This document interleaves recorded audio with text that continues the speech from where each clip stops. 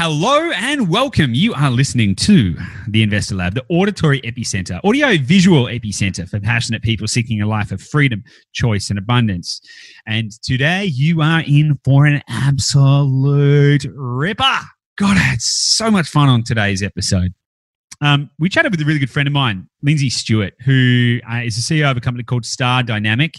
They specialize in helping Aussies invest in the USA, which is fascinating because I know a lot of people are really interested in this topic because we kind of, I don't know, if you've got any interest in investing, you've probably thought about investing in the US and what's involved in it and why it works and all of that kind of stuff. And this episode really does not disappoint. I personally got so much out of this episode. I thought I had a bit of an idea how it works. I listen to US podcasts and stuff like that. I've known Lindsay for a while. This was such an eye-opener for me, and it was massively impactful for my own journey. I felt like I was tripping at points, like my brain was going in so many different directions. I was thinking, what about this? What about that?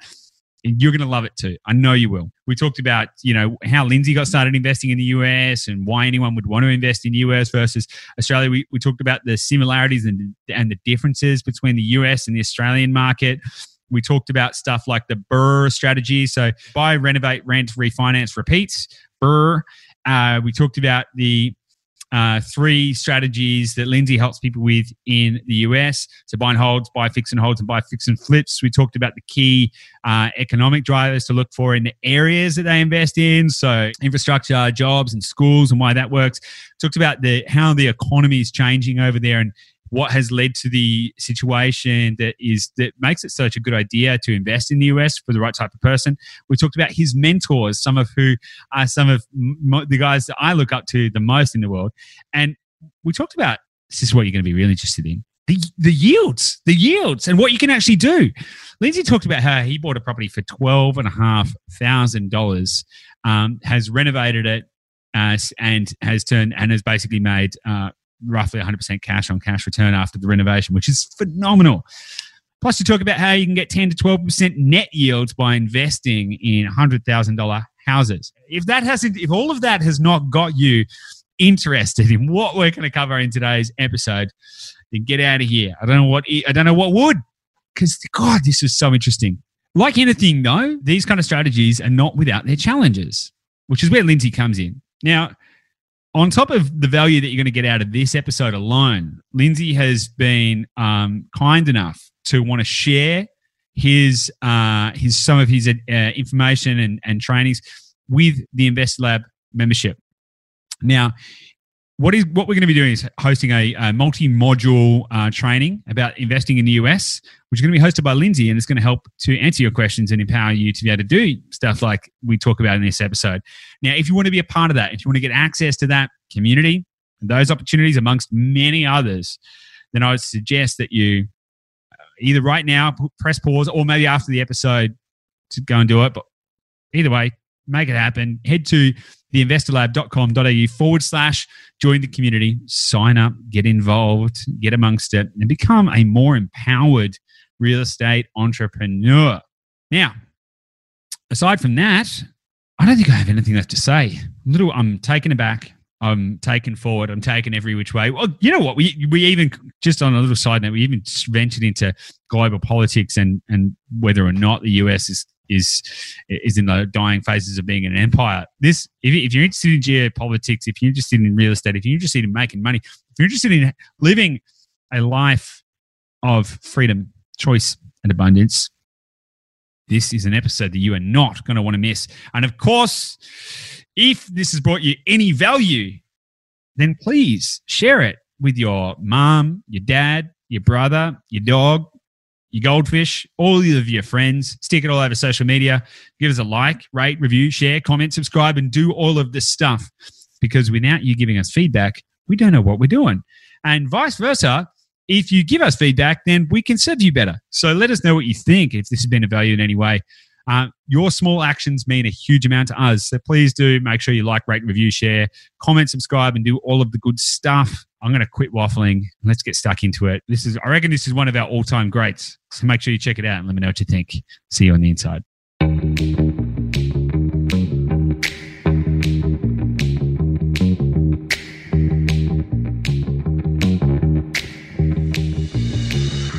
Hey guys, welcome back to the Investor Lab. And I've got a very special guest with me today. He's a wonderful man with a wealth of experience. And we're going to be talking about something extremely fascinating to not just me, but I would say pretty much anyone who's ever invested in real estate or ever thought about investing in real estate. And that's talking about investing in the big USA. So my guest today, his name is Lindsay Stewart, and he runs a company called Star Dynamic. Lindsay, welcome to the show. Thanks, Goose. Thanks very much for having me. I'm glad to be on. Mate, it's my absolute pleasure. I've had the joy of knowing you for nearly a year, or around about a year now. I actually think you'll find it'll be longer than that now. I think I reckon it'll be probably coming up to 2 years soon. Crikey! I know. So, and we've been great supporters of each other along the way, and I'm a big fan of what you do and how you do it, and your general approach to both business and life and investing. And I thought it'd be super valuable to get you on the podcast, because we here at the Investor Lab, our mission is to empower Australia's real estate entrepreneurs, and we're mindful that in order to do that, we need to present loads of different ideas and strategies and tactics and principles and philosophies and everything like that to really give people the tools and the in their tool chest to be able to make the right decisions for them. So I think it's going to be great fun, and there's a lot that I want to cover. And given the state of the economy and the state of the world and the state of the United States, there's going to be we're going to be interested to see where we go with this. But mate, why don't we start with a little bit about you? Because I know you, but our listeners don't. So tell us a little bit about yourself and how you actually got started, because you're obviously an Australian. How did you get started in the US in investing, and why? And tell us a little bit about how you got here. Yeah, absolutely. Yeah, and thank you for the kind words too. And what you said before is 100% true. And I even say now that our mantra and what we try to do is help everyday Aussie investors generate wealth through property. And it just so happens that I focus on the US market, you focus on the Aussie market. I love the Australian market. We've been investors and developers in the Australian market for more than 15 years. So I certainly we were invested in the Australian market for a long time. I actually stumbled across the US market, and I guess that's the right term. You and I both are the same. We do a lot of seminars and training, and wherever I can learn from anybody else who's done something before, I certainly do that. We had a lot of our money invested in a development in southeast Queensland, actually, Toowoomba. Strangely enough, would you believe it's still there and still hasn't finished? But anyhow, and this is the joys of development life. That sounds like a story in and of itself. But anyway, and I was looking, I was sort of feeling stuck, and I didn't know what else could I do. The money was tied up there, didn't have any other serviceability. How else am I going to continue this while the council was fighting with us to try and get the DA approved and all that sort of thing? So one of the episodes I went to, or the seminars I went to, were talking about investing in US tax liens. Now, I had no idea what that was, but at the end of the day, it was underpinned by real estate. And I thought, okay, that's interesting. I wonder what the real estate market's like over there. I was lucky enough. I used to work full-time. I had a JOB once, and I worked for Holden here in Australia, General Motors, was a logistics manager. So I was heading over to the US in a couple of months after that seminar anyway. Can I ask, whereabouts were you working for Holden? Was that in Melbourne or? I was, based here in Port Melbourne in their head office. Yep. So just at Salmon Street there. Nice. I was their import vehicle logistics manager. So I imported all the vehicles from overseas into the country through the ports and out to the dealerships. Okay. So you sort of understood a little bit about international structuring and trading, moving stuff between. Okay, cool. Yeah. I did that for 16 years. I was there for a long time, and I loved it. I had no, I loved my job, but knew that there had to be more. That's why we were doing real estate, because the job's great, but it wasn't going to get us anywhere really. So so I was lucky enough to be flying to the US, and I was going over to Michigan, the headquarters for General Motors. So I took a couple of weeks off and had a bit of a look around, and I was fascinated. What I saw was amazing. So then started looking at some properties. What were you fascinated by? What did you see that was amazing? Because Detroit hasn't got. What year was that actually? That was 2012. 2012. Okay. Had Detroit crashed at that point? Oh yeah, oh yeah. So the and I use this term a lot. The dichotomy of the city was incredible. So I had a colleague over there that I'd worked pretty closely with on a number of projects and things for General Motors, and we got quite close. And I was spending a bit of time with him while I was over there, and he was showing me around. And he actually is from Wisconsin. He's not actually a native Michigander, they call themselves. But he loved the city, and he showed me the good bits, the bad bits, the ugly bits. And in 2012, there was quite a bit of all of that. Some of the areas we were staying in, I was staying 10 minutes from an area called Birmingham, which literally is a little English village, about 16 mile out of downtown Detroit. It's a pumping little hub there it was. We went to dinner at a place called Royal Oak, which was probably similar to Melbourne, probably similar to, say, St Kilda or maybe Petersham or something like that in Sydney, or possibly Darlinghurst, something like that. Really hip little area, fantastic. And all this was happening.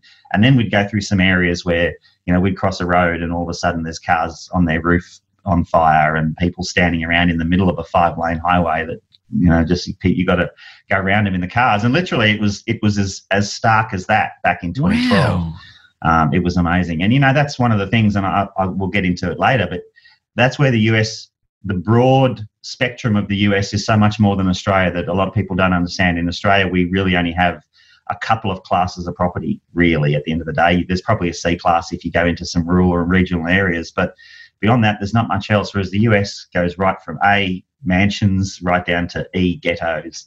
And you've got to be really careful over there. You've got to be careful as to where you go, where you travel to. I don't know if it's as bad nowadays. Of course, I haven't been able to go back this year, but I think a lot of that's improved. And as the years went by, as I kept going back, I would be seeing that the city was really revitalising itself. And I guess I do a lot. I mean, we work in 2 or 3 states, but I still do a lot of work in Michigan.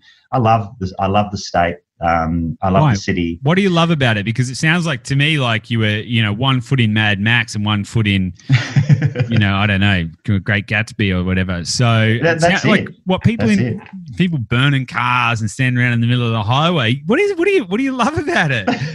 See, and don't forget though, this is not just isolated to Detroit, right? There are areas of Chicago exactly the same, right? There's areas of Toledo, Ohio, exactly the same. It's certainly not. You could go into New Jersey and there'll be areas that you certainly shouldn't be in.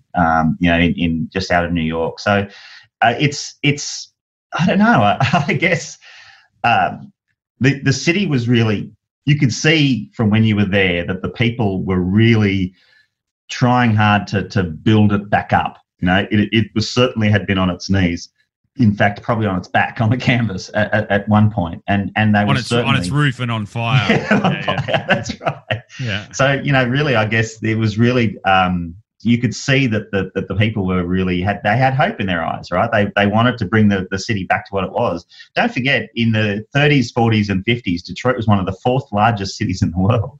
I mean, this place was when the car industry was at its peak, and it was pumping. It had 50 or 60 theatres. It had 20 million people or 25 million people or something in it. Yeah, but that was in the yeah, exactly. Okay, so let's hang on that for a second, right? So in the 50s and 60s, it was one of the world's best cities, right? It had how many people did you say? Oh, I think it was like 25 million or 25 million. Now it's got 2. Okay, yeah, that's whatever it is. That's a pretty steep downwards cycle. Absolutely. Have you seen that cycle start to pick back up or not? Not dramatically. I mean, certainly let's say this. The cycle certainly has come to a stop. I mean, there's not people flocking out of the towns or the cities anymore that they used to have. Well, maybe because there's nowhere to flock to, right? Well, I don't know. Look, no, I think it's certainly stabilised. I mean, if you were to look at the statistics of Detroit as a city, I still think at the moment their population is in negative growth, and I still think they're declining by 0.5% a year or something along those lines. Now, this is now more due to essentially you're in a very cold place, right? It spends 6 months of the year under winter. As people sort of get to a point where they're on their feet, they move to the coastal markets. That's generally where a lot of people want to go. Or they'll go to Florida, or they'll go wherever it's warm. A lot of people will do that. Detroit and Michigan and Wisconsin and Ohio and most of those sort of states, you're there because you're either it's your home, so you stay, or you're there because you have to be there because you work. As soon as if you have a choice, they'll go to LA, or they'll go to New York, or they'll go to Florida, or they'll go to those sort of places, Seattle, Boston, Washington, where it's all happening, where it's all hip. So a lot of the Midwest is a very flat market, but what we look at and what we teach a lot of our students and clients is. And actually, I think that you've touched on this, and I think you were spot on when you said this. Looking at buying real estate and trying to find markets that are hot and are growing, and you're going to hold on to it for long periods of time. Of course, you're going to get some wealth from real estate, but at the end of the day, you want to be careful to be not speculating. You want to be investing, right? Yeah. And what we show people is manufactured growth strategies, exactly the same as you do here in Australia. Then you're in control, right? We buy a house for X, we do it up, it's worth Y. Now, if the market's booming, then unfortunately you're going to buy it for X plus 20%, but you can sell it for X plus 20%, but your gap's the same. If the market's in recession, like it's falling into now, then we're buying them at X minus 20% and selling them at Y minus 20%, but the gap is still the same. So with that manufactured growth, you are now in control. If you don't make money, it's because you bought the wrong house, not because the market went down on you or the exchange rates turned on you, or, you know what I mean? You can't blame the external forces. It's you in control. Yeah, I 100% agree with that. You also don't want to be buying in a, you don't want to be buying in an area where the price is going to go down. Significantly. Totally. So if you're going to add value, let's say you're going to do a renovation or whatever to manufacture equity, you don't want to manufacture it only to get it back to the price that you paid for it. Well, maybe not. But again, see, now here's where what I'm probably going to do is ask you to switch hats for a minute, right? So what we need to do is take our Aussie investors hat off, okay? Okay. And the only reason I say that is because at the end of the day, and what we show people, if you want growth, and you want stability, and you want to buy a house, you want to hang on to it for a long, long period of time, and you want it to grow in value and to add equity for you, you are sitting right this minute in the best market in the world, right? There is no doubt whatsoever the Australian market is the best one to be in for growth. We have good access to conventional lending, to leverage. You get growth on the leverage, win-win, right? Absolutely. Yeah, agreed. The US market, if you wanted to do that, you need to be in San Francisco, Seattle, New York, Miami, Orlando, and it's going to cost you $600,000 or $700,000, the same as it would here. You've got no access to lending. You can't get leverage, right? So you need the cash. What do you mean, no access to lending? Conventional, as a foreign investor, you won't be able to access conventional lending because you won't have a credit rating. Yeah. Now, there is private equity, but it can be very expensive. And those values, it's probably unrealistic.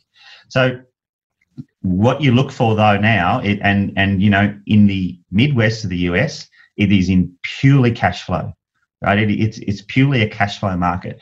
We can buy properties for $100,000 Aussie, $70,000 US dollars, that are going to be giving you 10, 12, 15% return year on year cash flow. In 5 or 6 years' time, if the house starts, needing work and I sell it and buy another one. There's no stamp duties. I sort of think of it as a little bit of a car mentality, right? If it starts to break down on you, sell it and buy yourself a new one. Okay. Rather than the same as what you do here in Australia. Okay, for sure. So, just what kind of yields are you getting again there? Did you say? If you can't get 10% net, you're in the wrong area. You need to net. The properties need to be at least 10% net or greater. Often you could probably get 12 to 15% net return. Net, yeah. But see, don't forget, you're talking low numbers, right? You're buying these properties for $100K. They'll give you about $10,000 to $12,000 a year in your pocket as a cash flow basis. Now, again, even here in Australia, buying one property is not going to generate you a lot of wealth. But if you can buy 10 of those over the next 5 years, right, that could be $80,000 to $100,000 income for you from cash flow. If in the next 5 or 10 years, those properties are still worth what you paid for them, or even 5% less than what you paid for them, it doesn't matter, right? Because they're giving you that cash flow every single year. So you're buying with cash, right? Yep. Okay, so you're buying with cash. So you're using no leverage. So you take 100 grand, you whack it in an asset, and it's going to produce 10 to 12% net. What's the gross? What is the gross yield on that? Do you know? 18, 19. Because obviously what it sounds to me like you're investing in, I'll just say it bluntly, pretty poor markets, like in a sense, right? Like there's not a lot of growth. There's not a lot of stimulus. The property prices are quite cheap.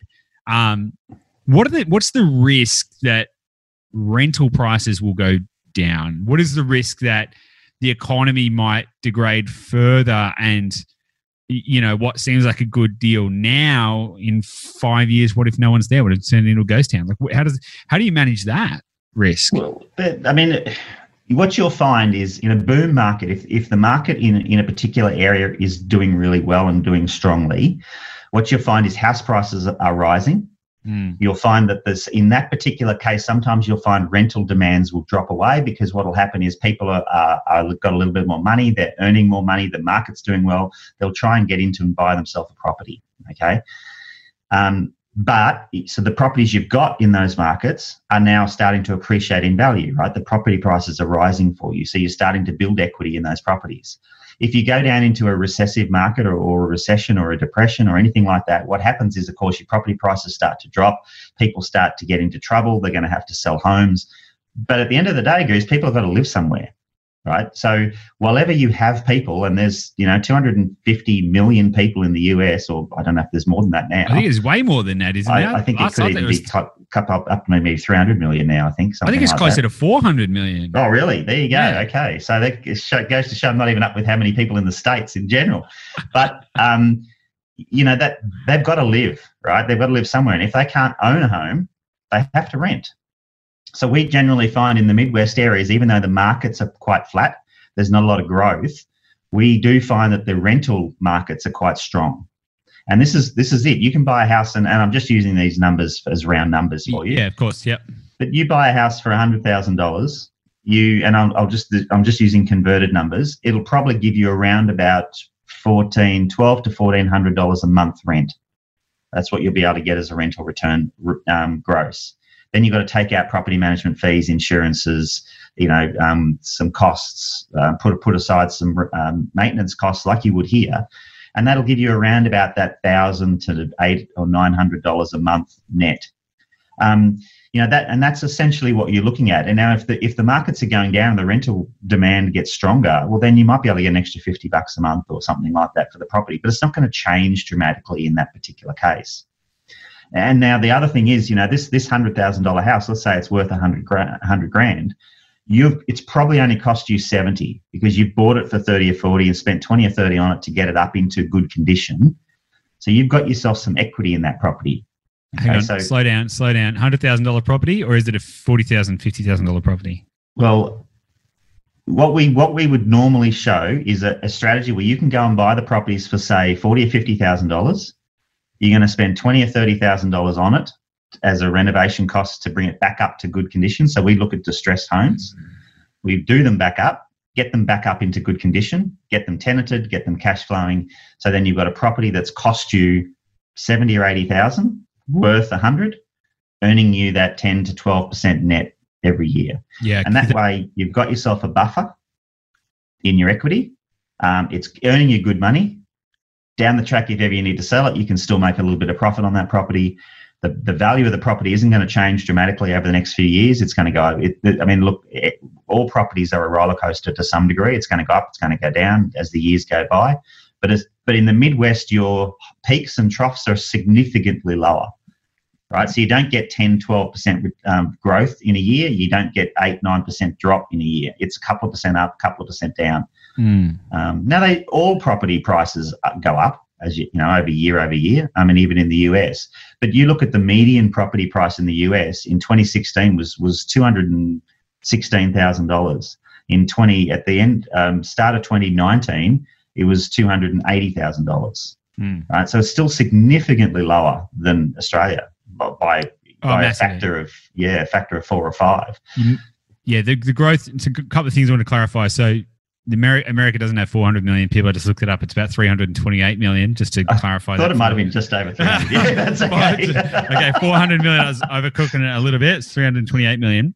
And yeah, as I understand it, sort of the average growth rate, like market growth rate, like capital growth appreciation rate, you would expect in the Midwest is around 2 to 3% per annum. Is that right? Pretty much tops. Yeah. Which is, yeah. Okay. So it's on the top end. So 1 to 2% is probably more realistic. 2%. Yeah. 2%. Correct. Okay. Which is interesting because even in Australia, if you're to invest in high yield markets, now I'm not suggesting people do this because I don't think the fundamentals are there. And I don't know what it's like in the US. That's your area, Lindsay. But you can get to places in Australia that have got, I don't know, let's say 10 to 14% gross yield, to be fair, where the capital growth rate is probably going to be about 2% as well. So I want to come back to that because I'm wondering if this is not a strategy that you can just do in Australia, but we'll come back to that. Mm-hmm. Now, what it sounds like to me is, you're going to be familiar with this term, but the BRRRR strategy, BRRR, buy, refurbish, rent, repeat. Is that refinance? Missed an R, but yeah, that's it.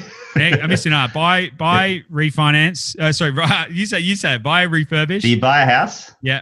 You renovate or rehab, as they call in the States. Yeah. You rent it, you refinance, and you repeat. Okay. And that's the BRRRR strategy. Yep. Correct. And is that what you specialize in? Is that what this is?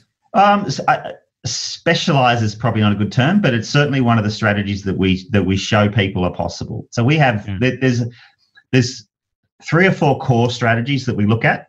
I mean, first of all, of course, you've got your good old buy and hold, where you buy a house, you rent it and hang on to it, and you just earn rental income. Okay, very easy, very straightforward. There's 5 or 6 key points you need to make sure if you're going to buy a house like that, because that's essentially what I would be calling you buying a retail property. Okay, that's your buy and hold. The second strategy that we push a little more, because I think this is now where you can start to generate some better wealth, is what we call buy, fix, and hold. So you're buying a property, you're doing it up, then you rent it out and hang on to the property. All right. Yep. And then the last one, of course, which I guess if a lot of people watch a lot of television shows, is what we call buy, fix, and flip. So it's a fix and flip. You're buying a house, you're doing it up, and then you're selling it, and you're just earning that equity chunk, that like a chunk deal in between. Now, all 3 of those are great, but at the end of the day, and I say this exactly the same here in Australia, and I think you and I are certainly on the same page, in as much as our mission here is to show people that the way we've been taught to invest in property in the past doesn't work. Now, I don't know whether it ever did. Maybe it did. Maybe as far as my dad's day went, it was a great way to do it. But in this day and age, it doesn't work, because if more than 70% of the investors in Australia only ever have one property and it never makes them a cent, then how can that possibly be the right way to do it? And it's the same here. One property, you buy, fix, and hold, and if that's the only property you can afford to buy and you can't afford to get another one, isn't really going to generate you any wealth. So then what we do is we show, right, you can buy and hold, you can buy, fix, and hold, you can fix and flip. But you need to be able to put together a strategy where you can repeat that over and over again. So in the next 3 to 5 years in the US, and look, in Australia, it's the same. You probably just have to lengthen the timeframes because of the cost. But we show people how in the next 3 to 5 years, you can put together a strategy to buy 5 to 10 investment properties. Now you're talking about building wealth, right? And that's done by 1 or 2 ways. We have what we call the cash generation strategy, whereby you buy a house, you do it up, you sell it, you make a profit. All right, so let's just arguably say you buy a house, you do it up, you sell it, you make 20K profit. You repeat that and you repeat that. You could do 2 or 3 of those in a year. You take your $20,000 profit from each one, that's 60 grand, you buy yourself a rental. You've still got your capital. Year 2, you go again. All right, you repeat that. By the end of year 2, you buy yourself a second rental. Now that's an active strategy, but there's no mortgages, no interest, no loans. You're 100% owning the properties, and away you go. There's a lower risk, I guess, profile there because you don't have a loan, you don't have any mortgage. I mean, what's the worst that can happen? If it burns down, you've got insurance. If you lose a tenant, you get another one. You could also argue, Lindsay, that it's a higher risk because you don't have any mortgage and you're putting all of your cash into a project. And if it goes real bad and it does get burned down, you might lose it all. You could argue that too, to be fair. But you got insurance though. True. Yeah. Okay. Fair. Right? I mean, you get insurance, and when you say all of your cash, it's still it's $100K, right? It's no more than you would have to put it as a deposit on a property here to get the leverage. I think where the risk comes in is you buy, and you and I both know, 3 or 4 years ago you put $200,000 down on an apartment in Docklands, right? You got a $400,000 or $500,000 mortgage. You can't get a tenant in. There's 60% vacancy rate in some of those apartment buildings. That mortgage, you got to pay $2,000 or $3,000 a month on that mortgage.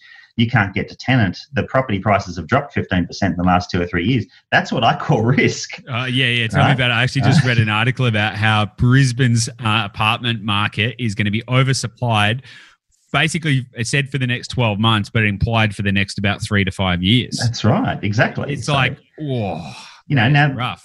A lot of these, and I guess we're on a tangent now, but a lot of these investors that have bought that were on a knife's edge already, right? They could only barely afford that property. Yep. And then all of a sudden now, that is massive risk and they can't get out of it. They can't sell it. They're going to lose a chunk of money if they try to sell the property, So the risk, I guess, is relative. But then going on the next step is what we call the BRRRR strategy, right? Where essentially you're doing the same. The difference is you're now hanging on to the properties. So you buy them, you renovate them, you rent them. And what you do is you refinance using private equity, in our case as a foreign investor, to get your funds back out so then you can go again. And that's so that now what you're doing is you're now accumulating properties a little faster. But of course, you're now no longer getting your 10, 12% net rental return because you've got a mortgage to pay on that property as well. You're probably getting 4 to 5%.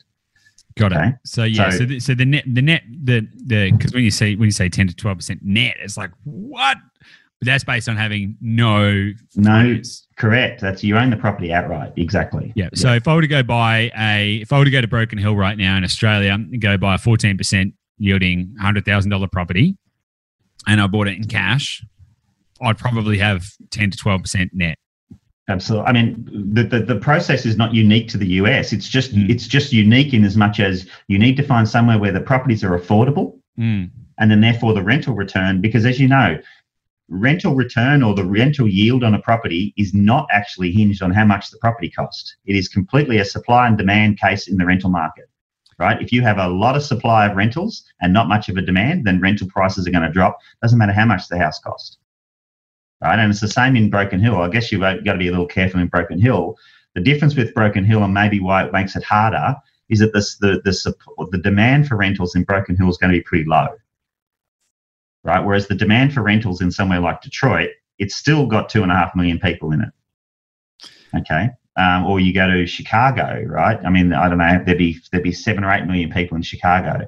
Or you go to Toledo, there'd be 2.5 million, 2 million people in Toledo. These are still large cities. But if there was once 20 odd million people in a city and now there's only 2, surely there's an oversupply of accommodation options. But there's a large supply of properties that are vacant, absolutely. But the majority of these properties are not in livable condition. Hence, where the opportunity is to be able to buy these properties distressed cheap and do them up and get them livable. There's not an oversupply of properties that are able to be lived in. Why is that? Like, okay, let's just say there was 1 million properties in a city, and then everyone left. Everyone went, no, I don't want to live here anymore. Mm-hmm.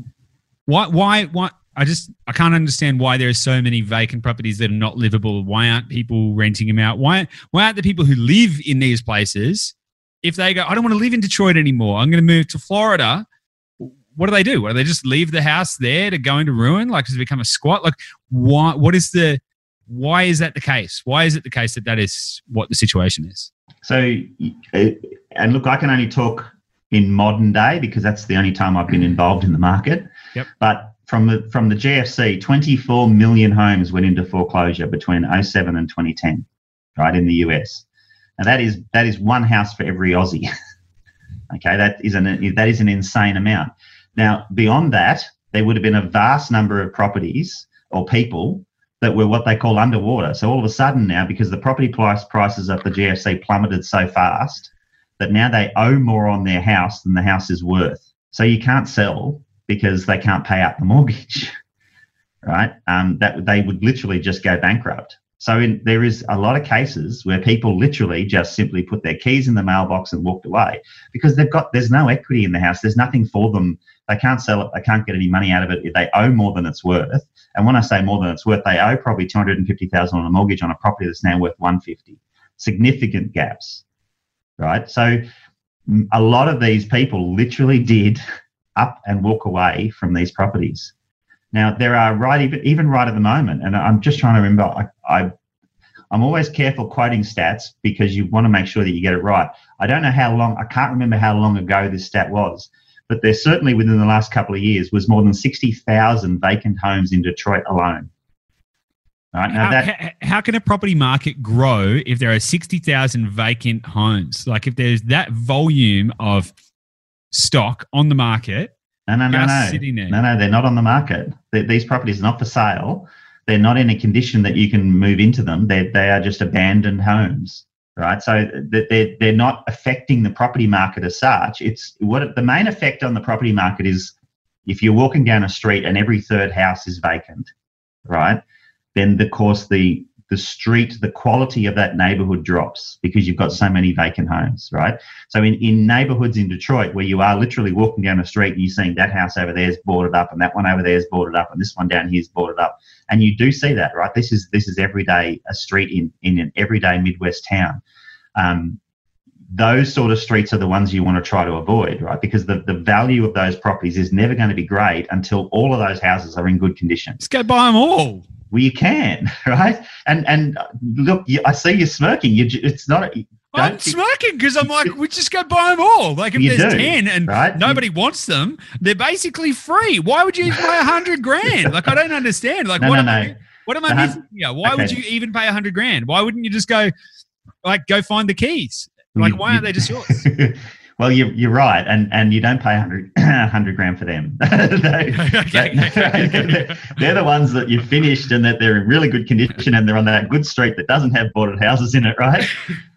Look, and what you're saying is spot on, and this is what I personally love to do this. I have 2 or 3 neighborhoods, particularly inside the city of Detroit, that I target, and I literally have bought 3 to 4 houses in the same street. And I pay, there's one, okay, here's an example. There's a property I bought in an area, good upcoming area called 8 Mile, Wyoming in Detroit. I paid $12,500 for the house. It cost me $28,000 to renovate the property. I finished this in about October last year. I've had the property valued at $85,000. It's been tenanted. Sorry, how much did you buy the house for? $12,500 US. $12,500 US. And you spent how much on fixing it? $28,750, including a change order. Yeah, it's about $40,000. Yeah, I had it appraised just before COVID, and then the lenders shut shop. But just before COVID, it was appraised at $85,000. So I can pull 65% of that out. So I can get it at 65% LVR as a foreign investor. So they'll give me 65% of the value of that property out, and then that's my refinance, and I can go and buy another house. And that one's giving me about 12.5%, nearly 13% net return. So it'll cost me about 7% on the interest. So I'll still make about 5% positive on that property. So if I had $125,000, I could go buy 10 houses. You could go buy 10 houses. Yep, you could. It's crazy. Yeah. But these houses are in really poor condition. They need a lot of work. It's not as quite as simple as that, right? There's a few. No, of course not. Yeah, of course not. Yeah, it doesn't. It does sound like it definitely sounds like you could very easily get it wrong. And you can, yeah. And that's I guess why when I started Stardynamic, so we were investing in 2012. I started when I found out that. I didn't start Stardynamic until 2016, where we started helping other investors. And that was just because we saw so many investors from Australia keen on the market, but were getting it wrong. Okay, I want to ask you a very pointed question. Then I want to circle back to how how you actually help people do that, because there's obviously going to be some complexities in the US to kind of Australia. Do you think, I just want your opinion. Yep. Do you think that what we are witnessing right now in the US is the collapse of an empire, and do you think it's all about to go pear-shaped in the US? No. Why? No. So there's two aspects, I guess, to what's been happening in the US at the moment. The first and the foremost, of course, is the pandemic that the world has been facing, and we've all been, facing this. The issue with the US and the fabric of their society is very different from Australia. As much as we always think that we're very similar to the US, we are surprisingly not to a lot of degrees. In the case of the US, I mean, here we are in Australia, we're buying out toilet paper. In the US, they were buying out guns, right? As an example, they had to shut down gun shops because people were literally stockpiling weapons. Whereas here in Australia, we're trying to buy rice and toilet paper. So it's just the mindset or the fabric of the society in the US is very different. They don't take well to being locked up. They don't take well to being told what to do, right? It's not something. They're a very consumerism society. So you shut down basically trade where they can't buy stuff anymore. They can't do anything. They can't go out. You have the leadership or the bosses telling them, no, you've got to stay home. This will only last for so long. To be honest with you, I think, and look, I was just watching a video just literally before this podcast by one of my mentors in the US. I've met a number of times and was lucky enough to spend a fair bit of time with him when I've been over there in the last couple of trips, Dean Graciosi. And he was saying that, Sorry, hang on. Is he one of your mentors? Yeah, he is. Yeah. Luckily, I was able to, I met him about 3 or 4 years ago at a seminar, and he was fascinated by what I was doing, the fact that I was here in a real estate seminar, but I was from Australia.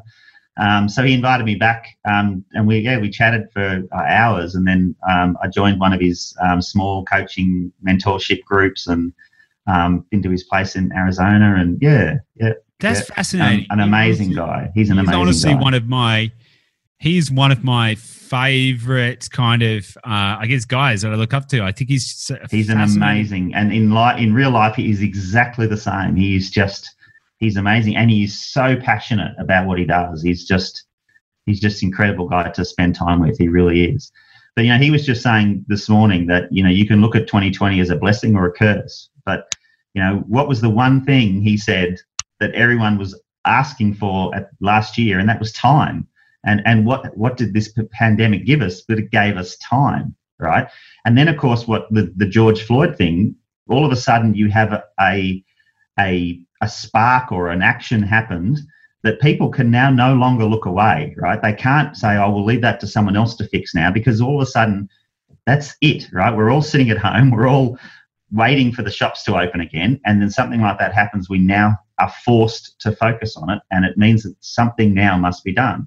And that's not a bad thing. Now, yes, looting and rioting and burning down shops, that's a bad thing, right? I mean, at the end of the day, that's people not in a good frame of mind because they've been locked up for 2 months. That is certainly not good. But the reaction that this is given, and the whole cause that's come from this, and what we probably may now see is actual change, right, which is a good thing. It was simply a spark in a tinderbox that was bound to happen, and that just happened to be the spark. Already, though, you'll see now that this is starting to recede, and the cities are starting to get back to normal.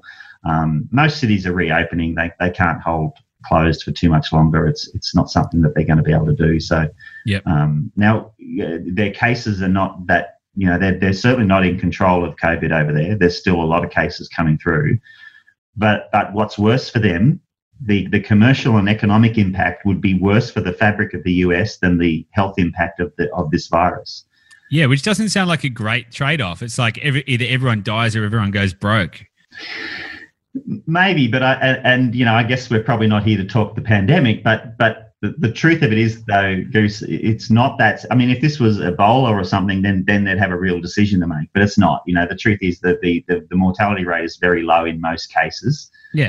And it's not.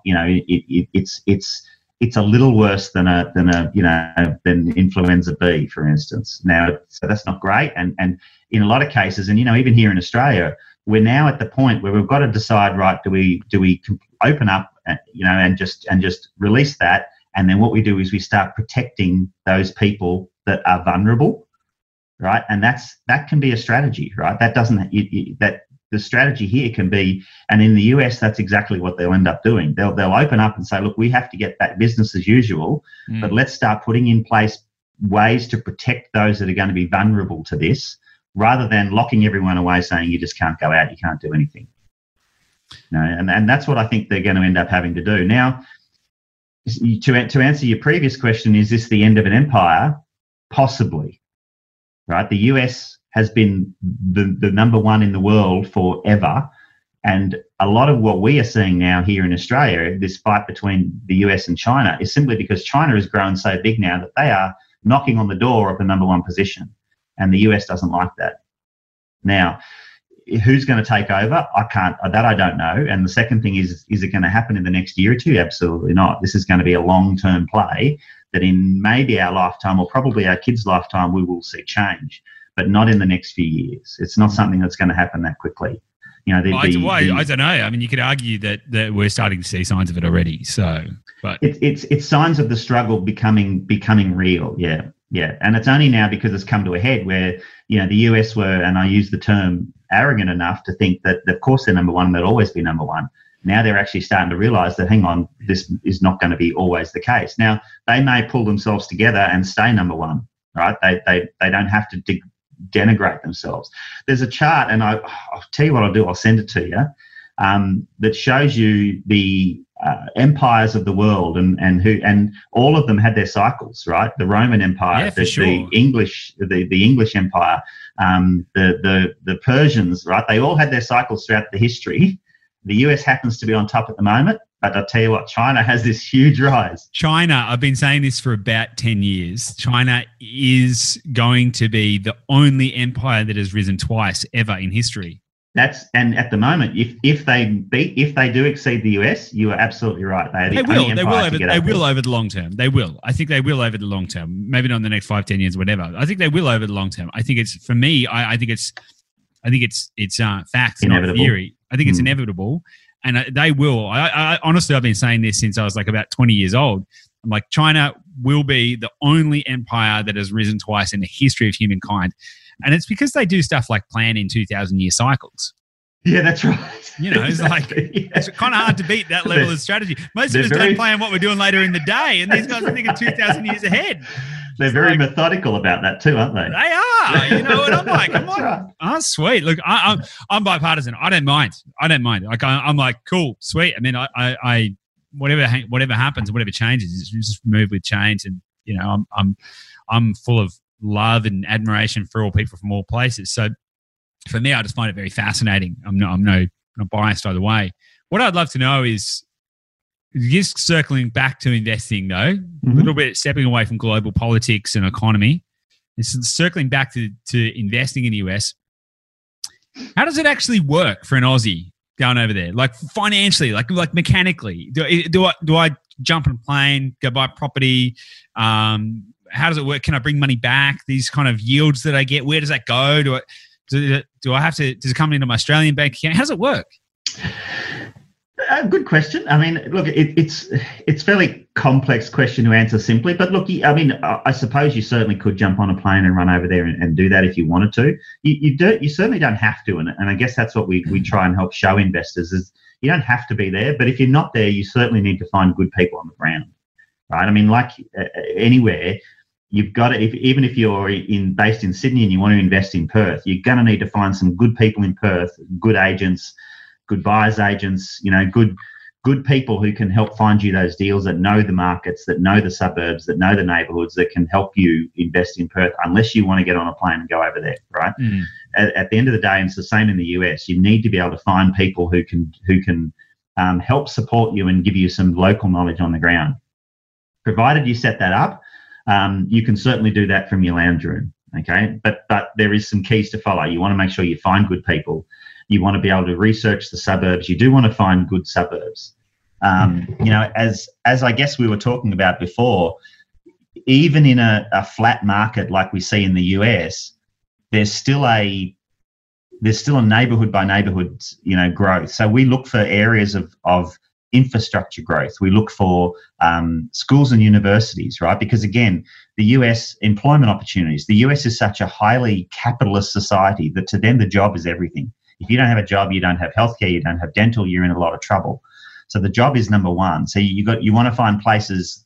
I say infrastructure growth is the first thing to look for, because if the city or the city council, for instance, if Sydney City Council is spending $1 billion in Manly, then you would have to assume they know what they're doing and that there's going to be some growth in Manly. Right now, I mean, Manly's probably not a good example because that's gone nuts. But in the US is the same. If the council, or they call them the city over there, is spending money in a particular neighbourhood, then they've done their background checks and they know where the growth is coming or where they want it. And if they want it there, it'll come.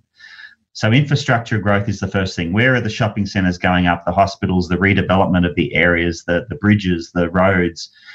Second is employment opportunities. Where can people get work? Where can they work in that region so they don't have to travel a great distance? And third is schools and universities, because again, people want to send their kids to good schools and good universities so they can get a good job. But also education sector is one of the largest employers in the US. Okay, so, and then hospitals are in there as well. So you want to look for areas that have got these little niches, I guess. So you're still trying to use your standard, grid variance analysis tools to try and find neighborhoods or zip codes or whatever you want to call it that have growth, even in a flat market. Now, when I say growth, as you said before, it could be 2.5% to 3%. But you don't certainly want an area where people are leaving in flocks, right? You don't want to see 5 to 10% decrease in values on properties, because that'll eat up anything that you've got in the property, and eventually the property will be relatively worthless. And there are areas of the US that are like that, right? We were talking about class of properties. C class in the US is okay, right? This is a working class area. Probably not areas that we would probably look at and say, yeah, I'd like to live here. But we've been tainted by the fact that we have such a beautiful country and we have got such the gap between the haves and the have-nots in the US is so significantly higher. There's a lot of people that live paycheck to paycheck in the US. Nearly 30 live paycheck to paycheck here in Australia too. That's true, but nearly 30% of the US citizens don't have a bank account. So they get paid by check, and they literally still do. It's called a paycheck, and they get a paycheck. And then there's check cashing stores everywhere in the US. They go in there, they cash their check, they spend all their money, and then they wait till next month to get their next check. And this is a large percentage of the population of the US are living like that. What? 30%? 30%. Yeah. That is. It's nuts. It's nuts. Now. And these are C-class, working-class suburbs where they're okay. They're good to operate in. Would you live in it? I don't know. Me personally, probably not. But it's not unsafe or any more than anything else. I mean, you've got to understand the crime rate in the US is higher than here because, again, it's got, more than 15 times our population. Because people wipe their bum with guns by the sound of it. That's right. Just about, yeah. So, you do need to find these little niche areas. You do need help to do that, right? It's all about support. I always believe that it's always about support, even here in Australia. If you can go out and you can go and try and find yourself a property, you can buy it and you're done, right? There's no need for you. There's no need for me to help them. They don't need us, right? They can go out and they can do it themselves. Anyone can go realestate.com and go buy a house right now. Anyone can go buy a house. There's no magic to it. Just go and pay some money and buy a house. It's like buying anything. So all I've got to do now is I just tell you that instead of that, it's called Zillow.com, and you just pick one and buy it, right? You can do that. No problem. But that is a little bit of speculation, because how do you know the area was good? How do you know the house was good? How do you know it was what they said it was? How do you know it actually was tenanted, right? I mean, this is where you need the support from somebody who has either done it or knows the area and can say, right, no, don't look in that area. That area is a D-class suburb and decreasing, and there's a lot of crime rate, and it's really bad. Let's come and have a look over here, and let's look for some of these jobs. Here's a new school that's being built. Here's a hospital that's just opened. Here's a factory that's opening up, right? These are the areas you want to look at. These are the suburbs you want to look at, and look at those, and then we can guide and support. And, that's exactly what I would suggest if you're looking at investing in a market you don't know. you need to just get help and support from those that know the market. 100%. It's the same story here. That's why. Exactly and how we help people. Precisely. They either don't have the time or the knowledge. That's actually a good little segue, though, because you and I have been talking offline, and you have graciously offered to do some training inside our membership site. Yeah, I'd love to help people understand how to invest in the US. Yep. So we're going to have a multiple part training series that Lindsay is going to host inside the Investor Lab membership. All about investing in the US and how to do it and all of that kind of stuff. Now, if you want to be able to get access to that and be a part of that experience and tap into Lindsay's massive, deep wealth of knowledge about US, I honestly, I've found this conversation to be so fascinating. It's opened up stuff for me that I had no idea about the US, to be honest. I've found it really exciting, and I'm personally looking forward to the training because I'm like, what? Let's get some cash and go to the States. But if you want to be a part of that experience and get the benefits of that, then head to theinvestorlab.com.au/join the community so you can get access to that. Lindsay, I want to, before we wrap up, I just want to ask you something. Like, everyone's got a motivation in life and everyone's got a journey and a reason for what they're doing. You must have your own too. What is your purpose? Like, what are you doing all of this for? Why is this important to you? How do you define success? What's it all about for Lindsay? For Lindsay, I'll answer your questions in a reverse order. Definition of success for me, I believe, is choices. And I think really, people talk about financial freedom, or they talk about success, or they want, wealth, but a lot of these are sort of fluffy terms. What is financial freedom really at the end of the day? But I think what it is choices, right? And I think that's what we all really are all wanting. I think we just want the choice to be able to say, yes, I want to work here, and I'll do that. Or look, I've finished that. I don't want to do that anymore. I want to go and do something else, and to have the ability to just do it. Or they say, look, I don't want to live here anymore. I want to go and live over there, and you can just go and do it, right? I think you guys are amazing. The way you literally have just from sort of west side Melbourne, you've decided, no, that's it. I'm off. We're off to Sydney, and to amazing areas of Sydney, and that's the choices that you're able to get yourself into those positions where you can make that decision and you can say, yep, let's go and let's do that. If we decide next week they open up let's just pretend, right, that we can travel, and they open up the borders and we go, what the hell, I just want to spend 3 months in Europe, let's go. And you go, right? That's the choice. So I think for me personally, it's all about choice. But I think it's probably, and I'm now guessing, but I think for yourself and Gabby, it's probably similar. The ability to help other people to get those choices is a drug, right? And it's something that once you start seeing, you're helping people and you start seeing them getting those choices and getting ahead, you're going, wow, it's inspiring, right? And I guess that's what it is. And as much as people like, Dean Graziosi and John Gianni and these sort of guys that I spend a bit of time with can be inspiring, the people that you can help that really grab onto your information and they run with it, and you see them buy good properties and you see them make good money and you see them make good deals, and they come back and say, hey, look at this deal I got.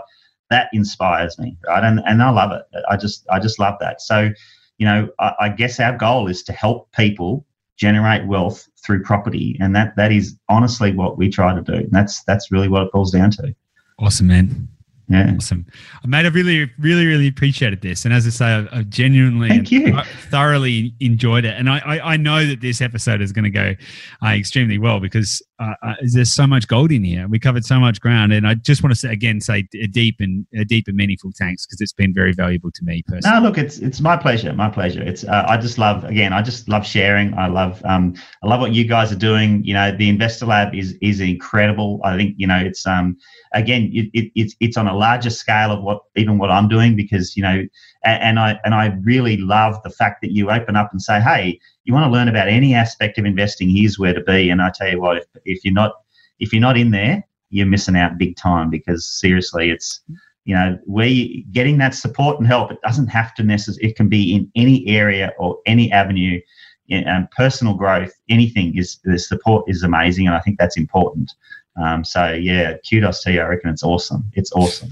I could not ask for a better referral than that. That's amazing. That's all good. Fantastic. Well, Lindsay, thanks again. And what we'll do is we'll chuck in the show notes. We'll have links to Star Dynamic if people want to get in contact with you direct, and if you want to learn more about how to do this kind of stuff as well. As we said, jump into the Investor Lab. Lindsay, thanks for your time. My pleasure. Thanks, Goose.